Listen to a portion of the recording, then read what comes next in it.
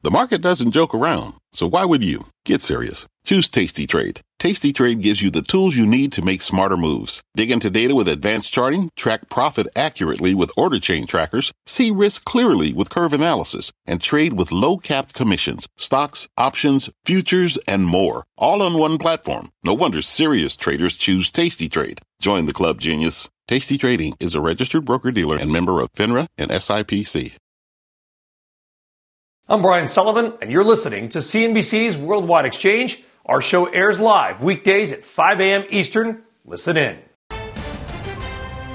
It is 5 a.m. at CNBC, and here is your top 5 at 5. Let the record rally melt up, roll on as stocks do something for the first time in more than 23 years.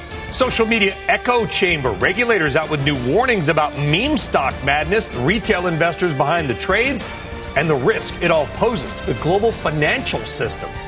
Hacked. Robinhood disclosing details of a cyber hack that exposed the personal data of millions of users. Netflix taking on TikTok with a new short clip feature aimed at, you guessed it, your children. And it's not just stocks. We've got our eyes on yet another record in crypto. All happening on this Tuesday, November 9th. And this is Worldwide Exchange.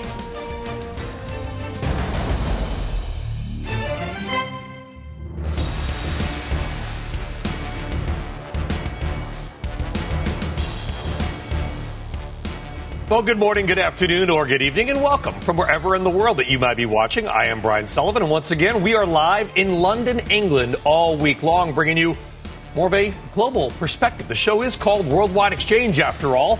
So let's go around the world, starting with the U.S., and check how your money in the global markets are setting up their day.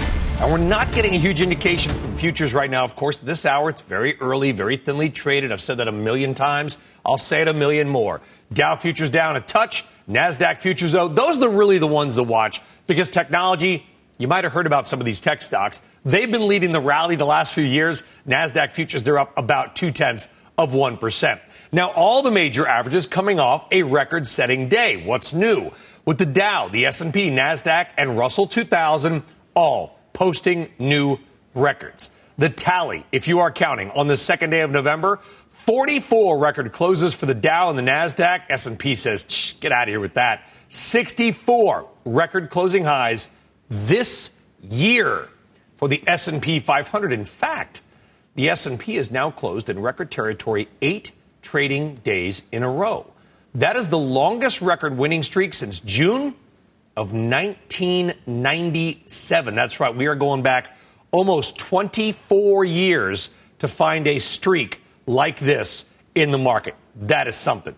All right, let's get a quick sector check. Technology and industrial, they're coming off record closes as well. Everybody yesterday buying into some of the industrial names that have anything to do with infrastructure. Doesn't matter if you're a subsidiary play, your stock probably got bought yesterday. And in crypto, Bitcoin hitting a new all-time high, rising above 67,000 for the first time ever. And Ethereum closing in on 5,000. Right now, Ether is at 48.15. Crypto, something to watch today. All right, let's go quickly around the world now. The Asian markets, they were mixed. You had Japan down, the Chinese market up, and here in Europe, mostly higher across the board. Not huge gains, but we are more green on the screen. All this, even as European energy prices start to tick higher once again. We'll get more on that in a few moments. But right now, let us kick it off with more on that big hack of stock trading platform Robinhood, which may have exposed some of your critical personal data. Here with that and more key headlines to kick off your morning is Bertha Coombs. Good morning, Bertha. Hey, good morning, Brian. Robinhood says hackers gained access to its systems last week, stealing the personal information of millions of its users. In a blog post, the trading app says the hack took place Wednesday and has since been contained. About 5 million users' email addresses were exposed, as well as the names of about 2 million additional users, and even more personal information of about 300 more users. Robinhood says no social security numbers, bank accounts, or debit card numbers were exposed exposed in the hack, and customers have yet to experience any financial losses as a result. Meantime, the Federal Reserve is warning that market volatility relating to meme stocks could pose a risk to the U.S. financial system. As part of its semi-annual report on financial stability, the central bank says new trading platforms, flashy graphics, zero commission trades, and fractional share buying are all contributing to the growth of a new generation of retail investors. And the sheer size of that cohort makes it important for regulators to watch. From the report, quote, social media can contribute to an echo chamber in which retail investors find themselves communicating most frequently with others with similar interests and views, thereby reinforcing their views, even if those views are speculative or biased. Now, the Fed adding it is also watching China's real estate sector and risks of spillover into the U.S. Meantime, Hertz is going public once again after emerging from bankruptcy earlier this year. The company says it raised $1.3 billion in a re-IPO, selling 44.52 million shares at $29 each, at the top of the expected $25 to $29 range. Shares are set to start trading on the NASDAQ today under the ticker HTZ at $29 a share. Hertz will be valued at $13.7 billion. You can catch the company's interim CEO, Mark Fields, on Squawk Box at 8:10 Eastern. Brian, back over to you. You know, London looks good on you. It's like there's je ne sais quoi that you kind of allude over there. I don't know what je ne sais quoi means. You see what I just did there? No, you know what's amazing? You know what looks good on... I see what you did there. See? You know, there we go. You know what looks good on all of us? Sleep.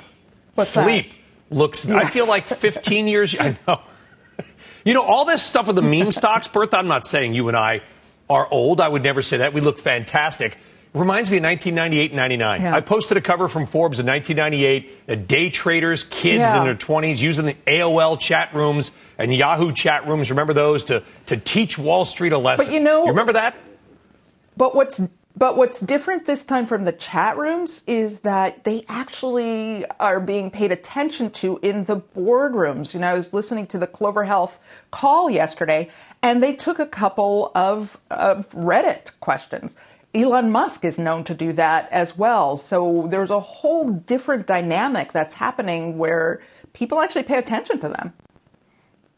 Well, it is, to be fair, it's a lot bigger, it's a lot faster, and there's a lot more money on the line. Bertha, we will see you in a few minutes. Thank you very much. All right, up next on this busy Tuesday, what kind of dangerous game is Vladimir Putin playing in Europe right now? Why what's happening with one key pipeline could be very telling. Plus, a major SPAC bet on social media with huge returns. We'll tell you about next door. And later on, move over Apple and Microsoft. Sort of. There's a new entrant into the $2 trillion club. We'll tell you who it is. That's your mystery chart. Shouldn't be too hard. Can't guess that. I'm not sure I got anything for you. We'll tell you all about it coming up when Worldwide Exchange rolls on right after this.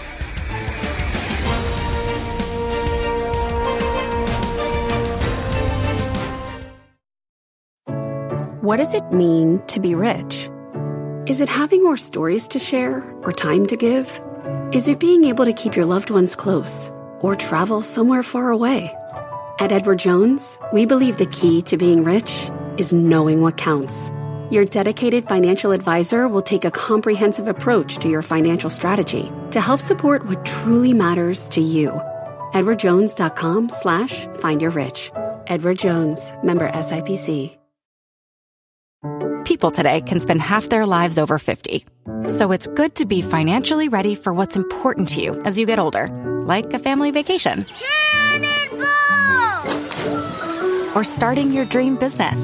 Welcome to Connie's Coffee. How may I help you? AARP's trusted financial tools can help you plan for whatever your future holds. That's why the younger you are, the more you need AARP. Start planning today at aarp.org/moneytools. All right, welcome back. As Europe stays on the knife's edge of an energy crisis this winter, Vladimir Putin is, not surprisingly, showing he wants no sign to help. Tracking data shows that natural gas flows on a Gazprom pipeline cutting Yamal from Russia to Germany continue to flow east, not west. In other words, instead of bringing natural gas to Germany, the gas is flowing from Germany into Poland. And there's already concerns about energy shortages across much of Europe. So what does this mean for gas prices and the coming winter? Let's get more insight now from Carlos Torres Diaz. He is head of gas and power markets research at Rystad Energy. There's a lot to get to. Carlos, one of the reasons that we are here this week. What do you make of what is going on with Russia, Putin, and the pipelines? Well, there's definitely a lot of uncertainty in the gas market at the moment, and it's all driven by how much gas Russia will be supplying in the coming weeks. So far, we haven't seen any of these additional supplies from Russia materialize, and this is what is driving all the uncertainty. So, yeah, it's like if we don't see the additional gas supplies, prices are likely to remain very high. And if we go into a colder than average winter, then they could be even higher. Yeah, and we have been here talking about how there is very little supply of natural gas here in the UK. Thankfully, wind power has started to come back up. They had kind of a dry wind spell there. We're starting to see it pick back up, but Europe is still in a difficult situation. Does it seem to you, and I'm not going to ask you too much, Carlos, to put your political hat on, don't worry, that Vladimir Putin may be playing political games, shockingly, to try to get the Nord Stream 2 pipeline approved? Well, yeah, there's definitely a lot of speculation around this. The official communication from Gazprom is that they were refilling their storages before sending more gas to Europe. Now they have managed to fill this, and then it's just a matter of sending the additional supplies to Europe. So it could be a way to like move forward the certification of the Nord Stream 2 pipeline faster. Definitely, I really don't think that the higher Russian flows will materialize until the Nord Stream 2 pipeline comes online. At least not at that large extent. Yeah, and if we could put that chart, guys, back up that we just had. If we had a chart, Carlos, of Dutch natural gas futures, and I know a lot of our viewers in the United States are saying, why the heck are you showing Dutch natural gas futures? Why do I care? Well, this is the European story. That is in euro per megawatt hour. We are off our highs. We hit over 100 euro per megawatt hour a couple of weeks ago, but we're still, 400% above the 5-year average. What does that mean for Europe, and where do you see that going? Well, yeah, I mean, the prices reached a record high due to this uncertainty about Russian supplies and also the very low stock levels across Europe. And then they started to decrease only on the speculation of Russians sending more gas and the comments based on Putin, ordering Gazprom to send more volumes. But given that the flows have not materialized, then we've seen a rebound in prices over the last few days due to the continued uncertainty. But definitely, this level is still very high, for the European payers, both industrial and residential. So this will really hit the economy of the region if the prices remain at a very high level for the remainder of the winter. And the most likely thing is that they will actually remain very high. Do you think that they will, Carlos? Well, very likely, yes, at least until December.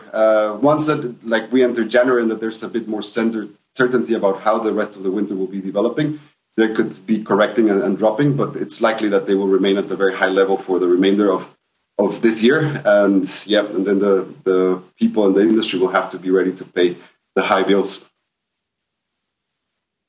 What is the best case scenario for Europe? I'm going to try to end this on an optimistic note because it's a scary time for a lot of people that are going to be facing crushing power bills, even with regulated caps. What is the best case scenario? Is it all about the weather right now, Carlos?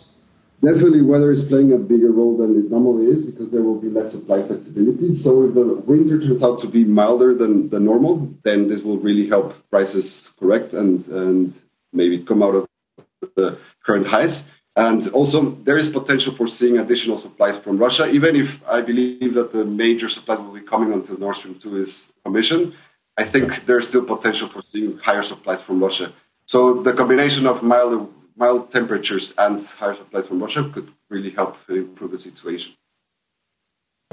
So basically, Europe is counting on two things, the weather and Vladimir Putin. Could be a tough winter. Carlos Torres Diaz of Rystad Energy, thank you very much. Appreciate it. All right, still on deck. Your big money movers of the morning. 3 key stock stories to start your day. Plus, the battle for your kids' eyeballs. What Netflix is now doing to take on TikTok.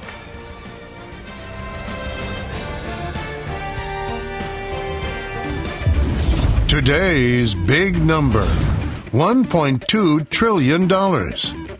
That's how much faster digital connections powered by 5G and the Internet of Things could boost global GDP by 2030, according to a report by McKinsey & Company.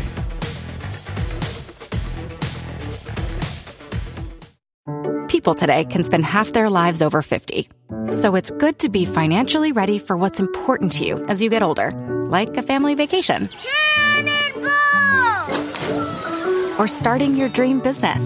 Welcome to Connie's Coffee. How may I help you? AARP's trusted financial tools can help you plan for whatever your future holds. That's why the younger you are, the more you need AARP. Start planning today at aarp.org/moneytools. This podcast is supported by FedEx. Dear small and medium businesses, no one wants happy customers more than you do. So you need a business partner just like you. Like FedEx, who understands your passion for serving your customers because they have the same commitment towards you. That's why FedEx offers you picture proof of delivery, packageless and paperless returns, as well as weekend home delivery to 98% of the U.S. on Saturday and 50% on Sunday. See the FedEx service guide for delivery information. What's more, FedEx Ground is faster to more locations than UPS Ground. Trust FedEx for timely deliveries. See what FedEx can do for your business. Absolutely, positively FedEx. All right, welcome back. Time now for some of your big money movers. 3 stock stories of the day. Here we go. Shares of Nextdoor Holdings surging on their first day of trading yesterday and higher again in the pre-market now after going public through a SPAC with the blank check company Khosla Venture acquisition. The deal valued Nextdoor at $4.3 billion, generated about $674 million in gross proceeds. That means money. Nearly double its valuation in September 2019. Shares of video game company Roblox spiking as much as 35% in the pre-market after the company reported third quarter results that top expectations. Roblox says bookings grew 28% over the year, sales up 102%. That's a double. Company's net loss, though, did widen to $74 million. All right, let's move on. Shares of TripAdvisor falling after missing top and bottom line estimates for the third quarter. Company also announcing its founder and CEO Stephen Kaufer will step down from his role next year. Search for the possible successor is, as you might imagine, underway. That stock down about 7%. All right, let's get a check now on some of this morning's other top headlines outside of the world of money and business. NBC's Frances Rivera is in New York with those. Good morning, Frances. Hi, Brian. Good morning. We start with the FBI now joining a massive investigation into how Travis Scott's Astroworld Music Festival turned deadly Friday night. 8 people lost their lives. Both Scott and Live Nation, the festival organizer, have pledged to cooperate with the ongoing investigation. At least 17 lawsuits have already been filed, and one attorney has 35 plaintiffs, all of whom were injured at the concert. That number is expected to go up. Actor Alec Baldwin makes a safety plea after the horrific shooting on the set of Rust. In a social media post, Baldwin said that every film or TV production using fake or real guns should have a police officer on the set to monitor the weapons. Police are still investigating that shooting. A successful splashdown for the astronauts returning to Earth after 6 months. The SpaceX Dragon capsule carrying 4 astronauts landed in the Gulf of Mexico off the coast of Florida late last night. They spent 200 days in space, but it wasn't all smooth sailing. The toilet in the capsule was broken, so the crew had to wear diapers for the 8-hour trip home. One Georgia official is saying enough is enough with the whole elf on the shelf thing. The Cobb County Superior Court Chief Judge issued a playful order banning the popular holiday toy. Judge Robert Leonard joked that Santa's little helpers sometimes cause emotional distress for children. The judge joked that he won't hold Georgia residents in contempt if they wish to keep their elf on the shelf. You know, emotional distress for the kids, Brian. Talk about the parents who are up like doing at 2 o'clock in the morning, hoping to see or hoping to move that thing. I have no sympathy for them, Francis, because you and I are probably up at that hour anyway, are we not? That's true. That's true. Or you rush home or you wake up and you hope you beat the kids to it, right? So either way, got to get on it. True story. Yeah, my 7-year-old said, Dad, am I naughty or nice this year? I said, you're very nice all the time. And he said, then can you not have Elf on the Shelf because I'm scared of it? True story. Good. That's what it's for. I'm going to get the extra creepy one from like the 1930s, with the porcelain face and the eyeball coming out. Yeah, creepy eyes. Francis. Yeah. Thank you. All right, Francis. Have a great day. You too. I'm not a very good father. All right, now this morning's top trending stories, including Netflix trying to beat TikTok at its own game. Bertha's back with that and more. Bertha, what do you got for us? You are a great dad. Everyone knows that. Meantime, in a bid to attract younger viewers, Netflix is rolling out a TikTok-like feature aimed at children to help them discover programming. Oh, joy. Isn't that what you want? The Kids Clip feature will show short videos from the company's existing library of children's programming and will change every day. The effort, which Netflix is still calling a test, begins rolling out this week in the U.S., Latin America, Canada, Australia, and Ireland.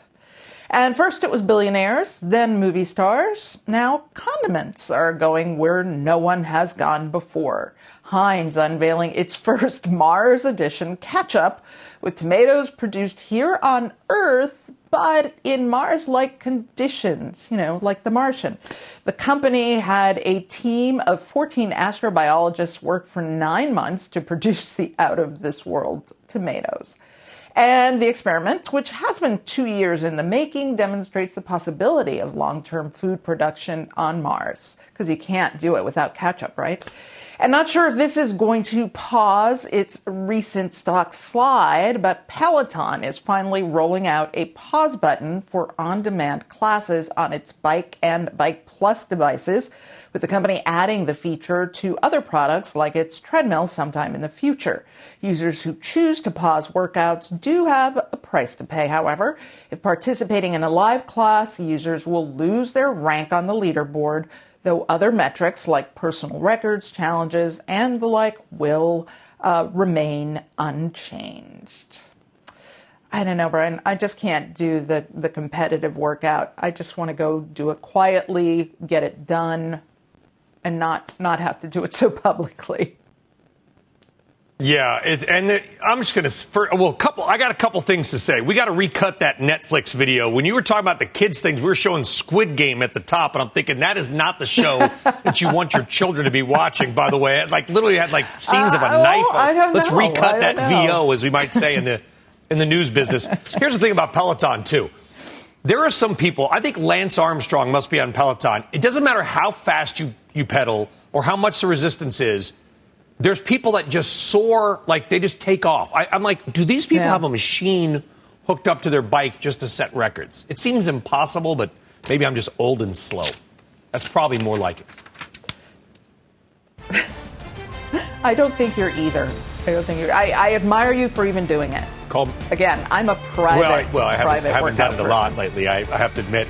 Yeah, I do the scenic rides. Those are kind of cool. I still want to know how they film them. Bertha Coombs, thank you very much. See you in a bit. Take care. If you're a Peloton user, some of you are on a Peloton probably right now. You know what I'm saying? There's freaks out there that just take off like they're Tour de France champions. Anyway, straight ahead, a major deal with Amazon. Not enough to help shares of PayPal. They're down right now. Details on what is set to be a rough morning for the stock ahead. And a little nudge, if you haven't already, follow our podcast. It's called Worldwide Exchange.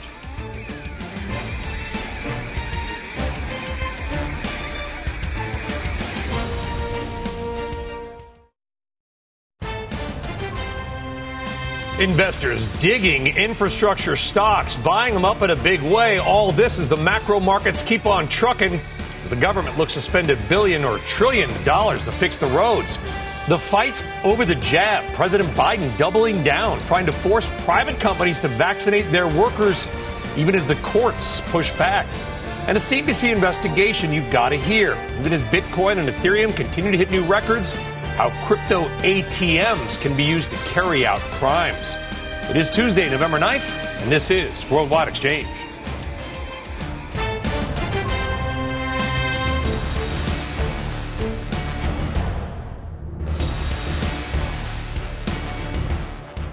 Welcome back, and good Tuesday morning. Once again, coming live to you all week long from right there in London. All right, here's how your money and investments look right now as we are just about halfway through the 5 a.m. or 10 a.m. hour here in the UK. Stock futures, they are a little changed, but we are watching the NASDAQ more than the Dow. And NASDAQ futures, they are up a little bit. They're up 27 points. Dow futures down 15. I mean, that's nothing, right? It's early, by the way, but technology is where it's at. And here's the question. Will stocks continue their incredible run? Well, here's maybe an RBI for you, even though we've got another RBI coming up later on in the show. 16 S&P 500 stocks are up more than 25% since October 1st. A 25% jump in 6 weeks. Names like Enphase, Arista, Tesla, Ford, even Marathon Oil, kind of a motley crew.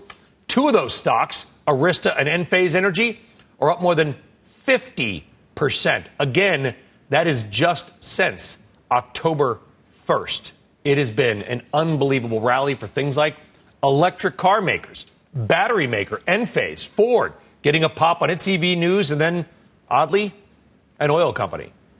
P.S. The worst performing stock this quarter is actually Moderna, down 36%, although don't want to make too much of it. It is still up 214% in a year, but maybe these oral antivirals from Merck and Pfizer that are coming out, taking a little wind out of Moderna's sales. That stock down 36% in 5 weeks. All right, now to some of this morning's other top stories, including the White House digging in on its fight with the courts over forcing companies to vaccinate their employees, even as courts push back. Bertha's back with that and more. Bertha.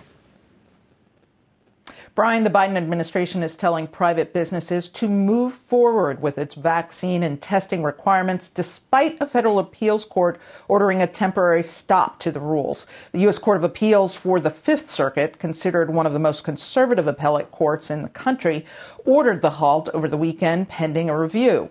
The White House is asking the court to lift the pause, calling claims of harm from the mandate by the Republican Attorney General of Texas, Louisiana, Mississippi, South Carolina, and Utah, as well as several companies, premature, saying deadlines on the matter are not until January. Meantime, McDonald's CEO is apologizing to the company's U.S. employees over text messages about deadly shootings in the home of its headquarters, Chicago. Chris Kempczinski met with workers Monday to discuss an exchange he had with the city's mayor, Lori Lightfoot, about the shooting deaths of 2 children, in which he said the parents failed those kids. Kempczinski had previously apologized and has called the text wrong, plain and simple. And Ford raising $2.5 billion in the corporate bond market Monday as a part of its efforts to fund green projects on the back of the bipartisan infrastructure deal. The automaker says it plans to use money raised to fund its clean transportation projects. That will include designing, developing, and making a lineup of battery-powered vehicles. Brian, a lot of appetite for corporate bonds.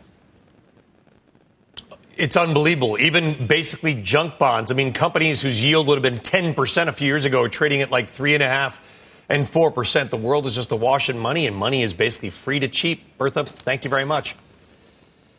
All right, outside of all those headlines, we're also keeping an eye on shares of Coinbase today. It is out with quarterly results after the bell. Those figures coming as Bitcoin and Ethereum continue their march to all-time highs. Bitcoin above 68,000, Ethereum closing in on 5K. But even with all the love around crypto right now, the FBI is warning about crooks targeting crypto ATMs, with the criminals pushing people to use the machines. Eamon Javers has more on the CNBC investigation into these new kinds of ATMs. Welcome, all of you, to the city of Miami, to Bitcoin 2021. Here at the country's largest Bitcoin conference in Miami, nearly everyone is talking about cashing in on the crypto craze. We're the first Bitcoin ATM company to try to push some education. You can do that in one transaction. You can utilize any wallet you'd like to use to store your cryptocurrency. And crypto ATM companies who make their money by charging a premium on each transaction are a growing part of the industry. With more than 26,000 kiosks around the country, these machines are a huge convenience, and also they can be a huge target for fraud. How easy is it for criminals to exploit these machines? Seems like it's very simple. Lisa Cellino is counsel for the New Jersey State Commission of Investigation, which looked into Bitcoin ATMs, finding many operating with virtually no oversight, even though their owners must register with the U.S. Treasury's Financial Crimes Enforcement Network. There's no ID collected. There's no photo taken. There's no address. And that opens the doors for criminals. Yes. And what do they do with it? I mean, anything from money laundering, dark web, fraud, scams. The New Jersey Commission's report discovered more than $70 million deposited for cryptocurrency purchases between 2015 and 2020. Many companies allowed customers to buy up to $900 worth of cryptocurrency with only a cell phone number or no information at all. Is that a bad idea? Based on what we found, yes, because it could be any name, and your cell phone number could come back to anybody. Which is handy for drug traffickers and money launderers, who the DEA says are using the machines to aid in the movement of illicit bulk currency. We wanted to see how easy it was to buy Bitcoin with just a phone number. So a CNBC producer tested it out at this machine in a New Jersey convenience store. After getting this text warning about crypto scams, it only took a few minutes to complete the transaction. A spokesperson for the companies that run the ATM said they take knowing customers' identities very seriously and will only allow transactions with just a cell phone number if they can verify who is buying crypto. If not, the machine will ask for an ID. It was somewhat of the Wild West. Mark Grenz, co-founder and president of Digital Mint, a Chicago-based company, is trying to clean up the crypto ATM industry. These customers would not believe that they want to be victims, and they would state, I'm going to go to other Bitcoin ATM companies who never ask me any questions and let me purchase how much ever I want. Digital Mint recently launched a cryptocurrency compliance cooperative to develop universal compliance standards. One study found nearly 75% of all the illicit funds leaving ATMs wound up at fraud shops, which are sites on the dark web that sell stolen credit card information. To buy crypto, Digital Mint requires customers to provide a government-issued ID that it verifies, plus a phone number. One of Digital Mint's competitors is CoinFlip, also based in Chicago. The company allows someone to purchase up to $900 in crypto with just a name and a phone number. Higher amounts require more identification. Is that safe? It's 100% safe. And it's, why? Even if someone shows an ID, if you're sending Bitcoin to someone you don't know, you have the same problem. CoinFlip wants to offer its services to a wide range of customers. We want everyone to be able to buy $50, $100, $200 of Bitcoin, regardless of their immigration status and regardless if they have an ID. Everyone who wants access to Bitcoin deserves to have access to it. We know how this system works. We've been doing this for 6 years. We know how to keep people safe. New Jersey now has pending legislation that would require all crypto ATM operators to get a license in the state. Now, around the country, regulation varies widely, with some states requiring a license, while others have no oversight of this fast-growing industry, Brian. Amazing story there, and something certainly we got to watch for. What is the justification, Eamon, for the companies that allow up to 900 to be sent with just a cell phone number? I mean, this is not something you seem like you could do with just regular old cash. Why is this okay with crypto? Well, you saw the CEO of CoinFlip there explaining he really views, and I was struck by our conversation, he really views access to cryptocurrency as something like a human right. He's talking about undocumented immigrants, the unbanked, and he says he wants those people to be able to have access to cryptocurrency, and he doesn't want any friction involved in that transaction at all, or at least the least amount of friction possible, so it makes it accessible for a really wide array of people who are not in the traditional banking system to participate in Bitcoin and other cryptocurrencies. The problem with that, of course, is that the lower your security is, the more possibility you have for fraud, Brian.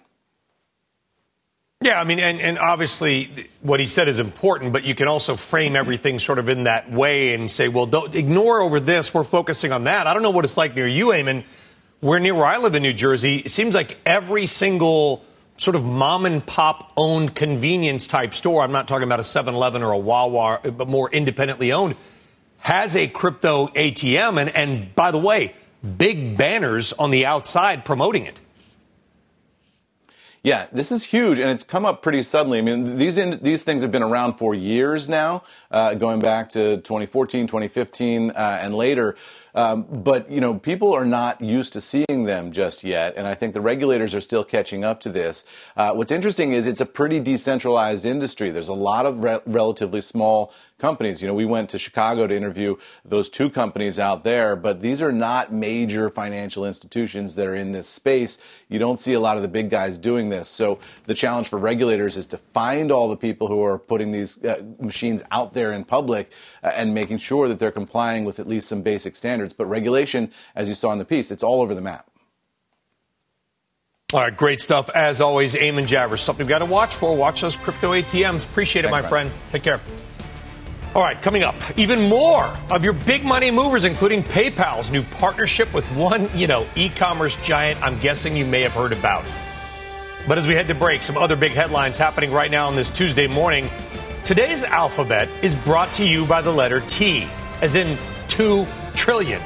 Because Google's parent company briefly joining the likes of Apple, Microsoft, and Saudi Aramco and having its market cap surpass $2 trillion on Monday. Did slip back a bit, but still having one heck of a year.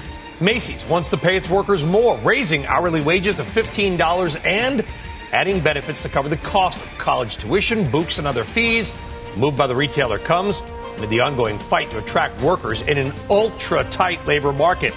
And the brand founded by Kanye West has agreed to pay nearly $1 million to settle a lawsuit for late shipment. The civil suit claimed the Yeezy brand reportedly failed to deliver online orders to customers when it said it would. We're back after this.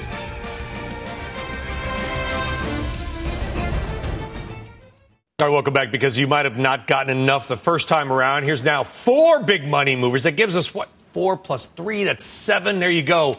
On the day. Don't say we never gave you anything. Stock number 1, PayPal. It's lower. Third quarter revenue missing expectations. Guidance for this quarter and next year was disappointing. That stock is down.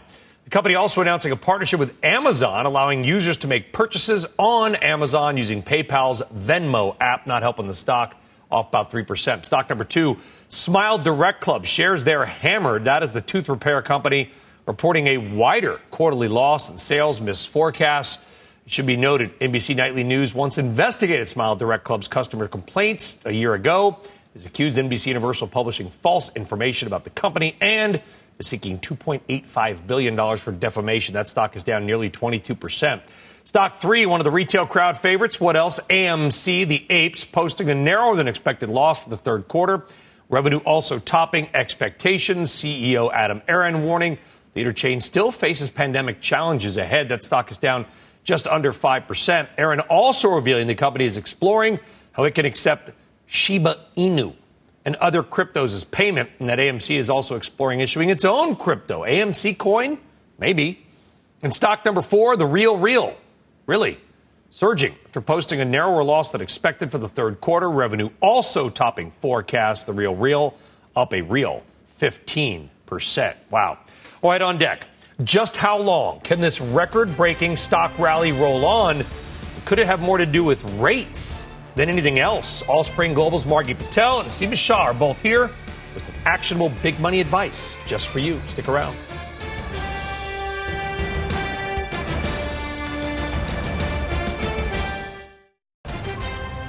All right, welcome back. Well, we are in the UK all week. There's a view. That is a live look at London and St. Paul's, just around the corner from the CNBC EMEA HQ. Hello, London. Another beautiful day. By the way, before we get into the RBI, can I just say, for what it's worth, London feels 100% back to normal. The tubes are packed. The streets are packed. The office buildings are packed. The restaurants are packed. The schools are packed. Haven't seen one kid in a mask. Not arguing for it or against it. I'm just saying, coming here, just going across the Atlantic, is a very different vibe than certain parts. Not for or against, just saying London feels literally 100% normal in a way. All right. Like I said, we are in the UK, so of course today's most random but interesting thing is going to have a little British flavor. No, not vinegar on French fries or ketchup-flavored potato chips, but power flavor and a little history. Because with the UN Climate Summit continuing to go on in Scotland and the U.S. talking about a potential looming energy shortage there and here, whatever, it is important to know our history and our future. Because while the future may ride with the wind and the sun, wind power is actually nothing new. In fact, the very first wind turbine was built right here in the UK and in Scotland, to be exact, near where the UN Climate Summit is. Look at that. And it was built in 87. No, not 1987, 1887. That's right. Old James Blythe, son of an innkeeper who became a professor, hated fossil fuels. He found them dirty, disgusting, expensive, and dangerous. So he built a windmill attached to a small generator on his home's roof. It worked pretty well. Soon after, he built another one on top of a nearby hospital, the first public utility wind turbine in the world, and it ran for 30 years. Now, Blythe died in 1906, and his turbines came down soon after. Sadly, his idea was apparently lost with the wind, because it wasn't until 1951, 63 years later, that the next wind turbine would be built in the UK. But now it is the future of power in the UK and maybe the world. So a toast to Professor Blythe, who built the first wind power in 2 centuries ago. Random, but interesting. All right, back down to the markets. Stock futures pointing to a bit of a struggle for another day, but we're not worried about today, worried about the future. Let's bring in a couple of very smart guests. Margie Patel, Senior Portfolio Manager at Allspring Global Investments, and Seema Shah, Chief Strategist at Principal Global Investors. A rare end of WEX panel. Seema, I'm going to start with you because that little RBI about wind power was not just interesting, hopefully, about the Scots and their wind power, but it's because you have also written about the green energy transition. And we talk a lot about it and how in the short term it might be inflationary on certain levels. You think it might be inflationary on more levels. Explain. Yeah, hi. Thanks for having me on. It's more than just the basic kind of talking about energy transition and what's going to happen to energy prices. We have to think about carbon pricing. We have to think about the carbon credits that companies are receiving. That's going to be increasingly inflationary. If you just think about research and development that companies are going to have to take on as we shift to this new greener energy world, you just have to think about things like the additional costs in terms of R&D, in terms of talent. There's so many things going on, and these are not just near-term impacts just for 2022 or even just up to 2030. These are going to be long-term impacts that companies are going to have to absorb from their cost base, and that will inevitably have an impact on portfolio allocations and the way that investors are thinking about them. Yeah, and the inflationary story as it occurs, to your point, Seema, a lot more broad-based than we might think. And Margie, it appears that inflation is not going anywhere. I'm looking at some research from Nordea here this morning in Europe saying they think that inflation is going to go even higher than it is now. Where do you stand on inflation, and when or where do you think the Fed may at some point react to it? Mm-hmm. I think inflation will stay a bit higher. I don't think it's really sustainable. I think that ultimately we'll see inflation taper off and go down, as the Fed said. But what's more important is what the Fed thinks, not what we think as investors. And the Fed is committed to very low rates as far as we can see. So I would say it really doesn't matter how high inflation goes. They have the ability to ignore it, and I think that's what they're going to do, and be so gradual that we won't see any change in interest rates for the foreseeable future.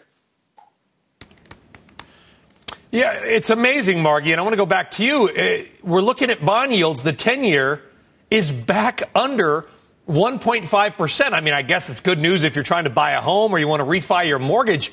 But I don't think, and let's be intellectually honest, there are many people in the world who would have said at November of 2021, the world's reopening, inflation's booming, and the 10 years under 1.5. What the heck is going on? Well, the history books would have told you that inflation would be higher and interest rates would be higher. But what's actually happened is I think the Fed realized, all central banks realized, that they actually have the power to control interest rates. They can't do it to the economy. They can't do it to the stock market. But if they throw enough money at interest rates, in fact, they can be successful.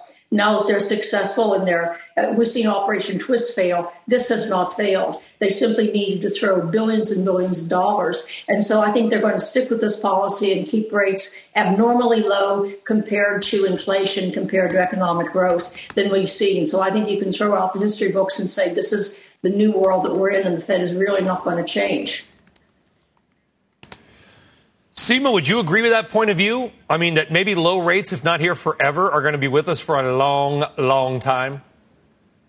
So I would agree that we're going to see low rates for a long time. I think the amount of debt that there is in the world does mean that the central bank can't really hike rates too aggressively. Having said that, I don't think we're going to stay near zero for forever by any means. I actually think that towards the end of next year, central banks, including the Fed, will have no choice but to actually start the normalization process. And we have to think, central banks are also looking on to the future, right? They're not just thinking about what's going on in 2022. They're thinking about what happens in the next recession. They need to have a bit of a cushion.